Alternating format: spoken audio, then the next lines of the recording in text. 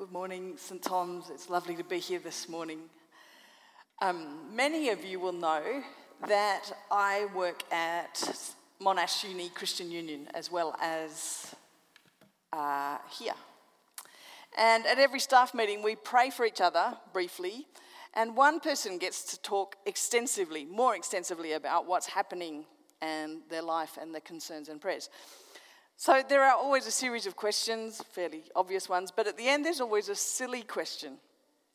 Last year the question was, what heresy have you believed? There we go. What heresy have you believed? So one of my friends said that as a teenager, she believed that Jesus would return in the same way that he came the first time, as in via a virgin birth. And she really didn't want to be that virgin. That was her private heresy. My private heresy for the first decade of my Christian life was, I'm done with suffering. Before I became a Christian, my parents had divorced. And I had struggled to look after my family, ended up suicidal. So in my mind, when I became a Christian, I'm done with suffering, no more for me now that I'm a Christian. About 10 years after I became a Christian, we were missionaries in Spain. One morning I was reading my Bible and discovered that actually all Christians will suffer. I was totally shocked. But it was right there in God's word. That same week, Rod and I were running our very first Christian camp in Spain by ourselves. We'd been to others, but this one was our first one by ourselves. Friday afternoon, Rod drops me at the camp in the mountains and drives off to pick up people from the station. It's about 40 minutes there, 40 minutes back. So think back of the Dandenongs, beyond Belgrave somewhere, steep little valleys. Meanwhile, he's gone. I set up registrations. I allocate rooms. I welcome people. Bit surprised that Rod's not back yet. I organise dinner. I give instructions. I start dinner. I start the camp. All the time going backwards and forwards to the car park thinking, why is Rod not back yet? Eventually, the people Rod had gone to pick up turn up in a taxi. And as they run across the car park, or as they come across the car park towards me, they say in Spanish, Rod's all right, but the car, it burnt up. ¿Qué?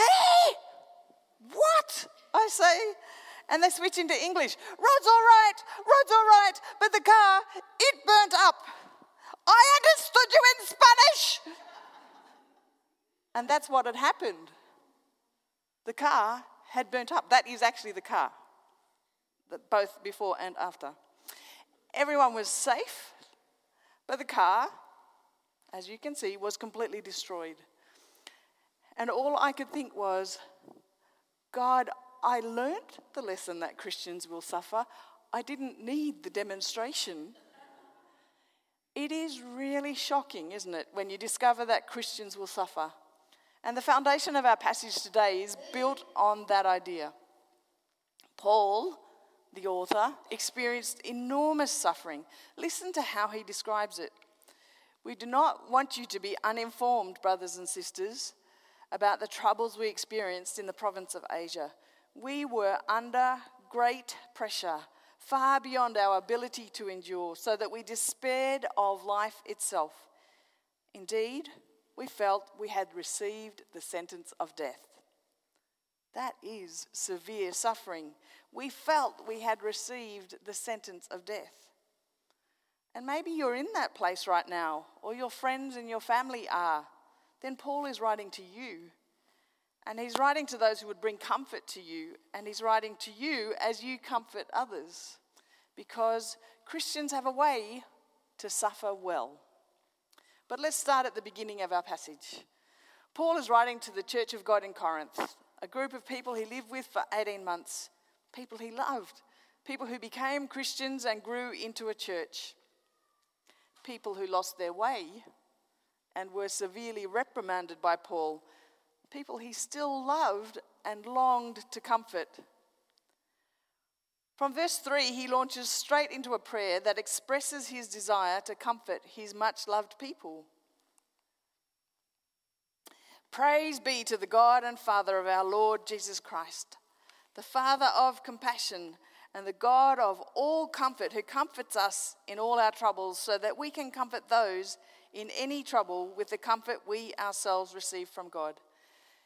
If you're reading the church Bibles, I realized I've used the wrong translation. I'm very sorry. But otherwise, here we go. So Paul prays, honoring God as the Father of our Lord Jesus Christ, the Father of compassion and all comfort. In fact, he mentions comfort or consolation 4 times in 2 verses. And I found it confusing, so I drew a picture. I always draw pictures. God, the Father of Jesus, the Father of compassion, God of all comfort, comforts us, who are comforted in our troubles, who comfort others in our troubles. Straightforward, yeah?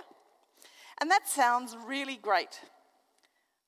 And if we stopped there in the passage, you'd be buying into my own private heresy. I'm done with suffering. It's all about my comfort now. But just in case the Corinthians and us miss the point, Paul goes on. For just as we share abundantly in the sufferings of Christ, so also our comfort abounds through Christ. If we are distressed, it is for your comfort and salvation. If we are comforted, it is for your comfort, which produces in you patient endurance of the same sufferings we suffer. And our hope for you is firm, because we know that just as you share in our sufferings, you also share in our comfort. Again, I drew a picture. A bit more complex. Christ's suffering, Paul shares in the suffering. And if he's distressed, it's for their comfort, their salvation. If he's comforted, it's for their comfort. And all of that leads to patient endurance of suffering. Therefore, our hope in them is firm. Our hope is firm. So I said a moment ago, Christians have a way of suffering well. But how? How do we suffer well? Well, the answer is through God's comfort. That's Paul's answer.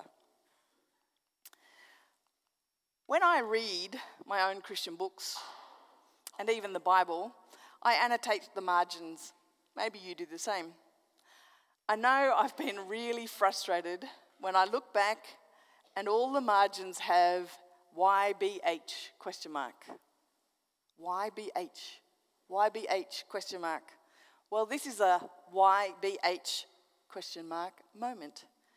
YBH means yes, but how? Yes, but how? How does God comfort us? Well, I think this passage tells us 3 things. God comforts us eternally through Jesus' resurrection. He comforts us externally through comfort from others and internally through a changed perspective. First, God comforts us eternally through Jesus' resurrection. Jesus' resurrection changes everything. Listen as Paul explains what it means in his own situation. But this extreme suffering happened that we might not rely on ourselves, but on God who raises the dead. Paul has just listed off the immense struggle they'd faced in the province of Asia. We were under great pressure, far beyond our ability to endure. We despaired of life itself. We felt we had received the sentence of death. Have you ever felt that sort of pressure? I'm sure many of you have. The sort of struggle that overwhelms you, that produces black despair, that leaves you with your chest aching, your mind spinning, your emotions churning. And unfortunately, if you haven't been there, someday you will. And what does Paul say? But this happened that we might not rely on ourselves, but on God who raises the dead. Yes, but how? How does that work? Well, in two ways. The first resurrection, that resurrection of Jesus, tells us because God loves us, he reached out to bring us home. He wants us with him eternally, and so Jesus died to reconcile us. Therefore, no matter what you're going through, this is our future. We are safe with God no matter what. The second way this works is that if God can raise Jesus from the dead, he can raise us, and he can do whatever he wants. He's able to deliver us from this suffering, so pray. Paul expresses it this way: he has delivered us from such a deadly peril, that he will deliver us again. On him we have set our hope that he will continue to deliver us as you help us by your prayers. Now, maybe you don't trust in the death and resurrection of Jesus. Maybe you're not a Christian yet. Then you really need to investigate the death and resurrection of Christ. Research the questions. Did he really live? Did he really die? Did he really rise from death? And if so, what does it all mean? And once you've investigated, you need to put your trust in God who raises the dead, because that brings joy. It means that whatever you're going through, there's hope for eternity.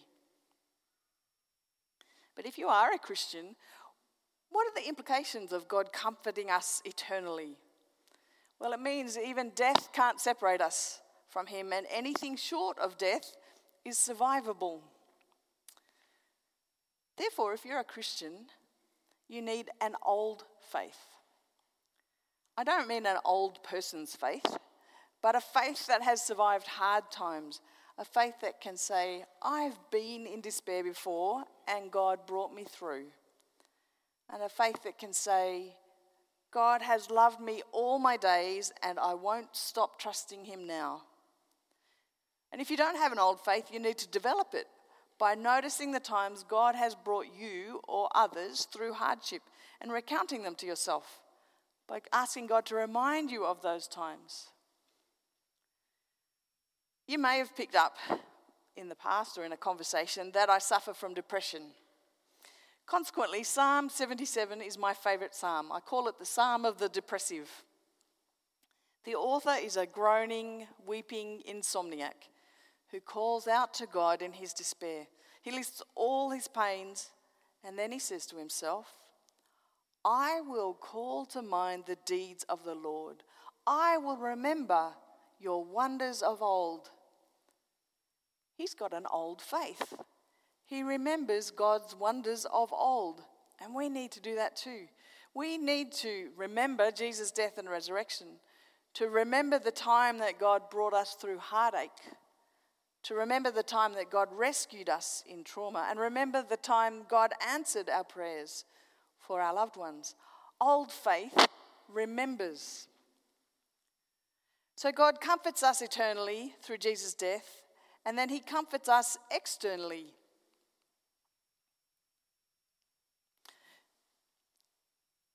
Through the comfort from others. This is Paul's big point in the passage.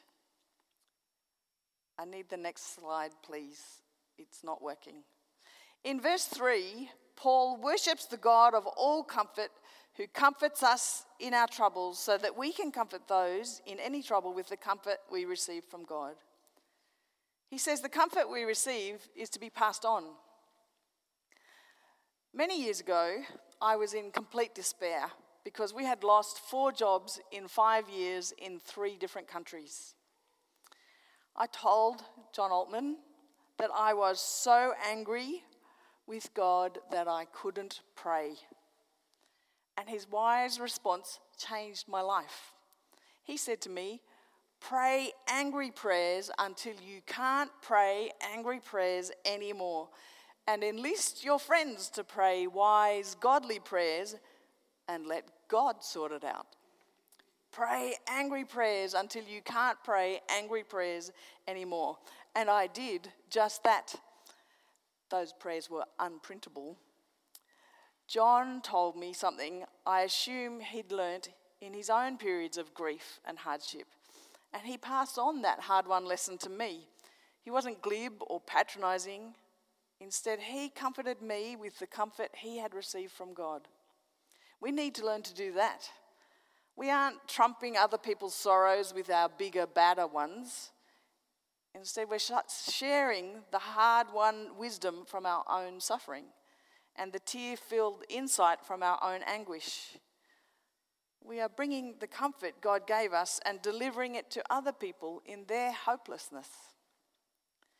And here's some more hard-won wisdom from the same time, in fact. I was really suffering and I couldn't see a way through. And my friend Catherine comforted me by teaching me something she'd learnt. Catherine had been abused by her Christian husband for decades. Then she'd struggled as a single mum without support, housing or income, and yet she remained focused on God in a way that left me gobsmacked. She hadn't descended into despair like I had. She hadn't succumbed to listing all the things she'd lost. So she taught me how to count. Now, you might say that someone with a degree in pure maths probably doesn't need to learn how to count, but I did. Catherine taught me Psalm 90 verse 12. Teach us to number our days that we may gain a heart of wisdom. She said to me, you have no choice about whether you suffer or not, but you do have a choice about what you count. You can count your sorrows or count your joys. If you keep counting and recounting your sorrows, then that's what you'll remember.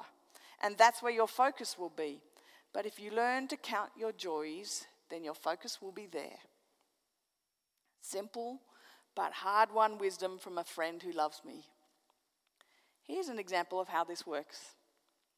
Rod and I are currently looking for a new rental property because our house has been sold. So I could count the number of times we've had to move in our marriage, 27, and how many houses we've inspected so far, 40, and that would lead me to despair.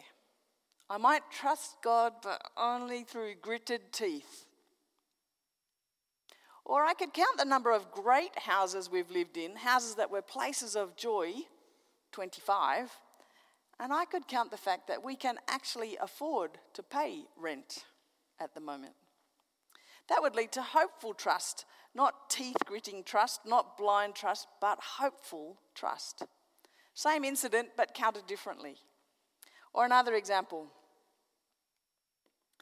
The car burning up. Sorrows. Burnt car. Burnt registration papers. Insurance battles in Spanish. Battles with the fire agency, battle with the police, and trauma. Joys. The best conference we've ever run. Students who understood that we valued teaching them about evangelism so deeply that we would briefly put aside our trauma to glorify God. Students who became Christians as a result of those that we had trained in evangelism. So how do you count your days? Count your joys, not your sorrows. Count in such a way that you may gain a wise heart. And finally, God comforts us internally. He changes the way we think about suffering. More and more, I think our culture tells us suffering is bad and always purposeless. But this passage tells us it isn't true. God changes our perspective from suffering is bad and purposeless to suffering builds something in us, the capacity to comfort others and a patient endurance that brings hope. Remember my diagram. Look at the last column, patient endurance of suffering, and then the blue arrow underneath. All these things lead to patient endurance and therefore hope is firm. You see, I think Australians, Christians and non-Christians alike, want to be comfortable and in control. In fact, we idolize our personal comfort and we never want to relinquish control. And this can be seen in how deeply, desperately anxious people are about every aspect of their lives. What does this idol worship look like in our lives? Maybe you're idolizing your comfort by arranging your life, your time, your money, your housing in a way that suits only you. Maybe you get angry when your security is threatened. Maybe you never want to be uncertain, so you cover every possibility by micromanaging the people around you. Maybe you're impatient when things aren't sorted according to your time frame. So what difference does trusting Jesus make? Well, Jesus did exactly what we are totally afraid of. He gave up his comfort and his control by becoming a human being. Then he gave up his comfort and control by giving up his life so that we might come to God. He gave up all the control he held so we can trust in the God who raises the dead. He gave you all that he had so you can trust in God. So will you trust him? Will you give up your petty worship of personal comfort and total control? So how do Christians suffer well? Through God's comfort. Externally because of the resurrection, externally because of the comfort from others, and internally because he can change our perspective. And if you're not a Christian and you want to learn to suffer well, then come to Christ and put your trust in him. Come and ask me how to do this. Let's pray. Heavenly Father, we come to you, the God of all comfort, the Father of compassion, the Father of our Lord Jesus Christ. And we give you our petty worship of comfort and control, and we turn to you and rely on you. Help us to be people who worship well. Help us to acknowledge the Lord Jesus in all that we do. Help us to count our joys, not our sorrows, and have an old faith. Help us be your children first, now and always. Amen.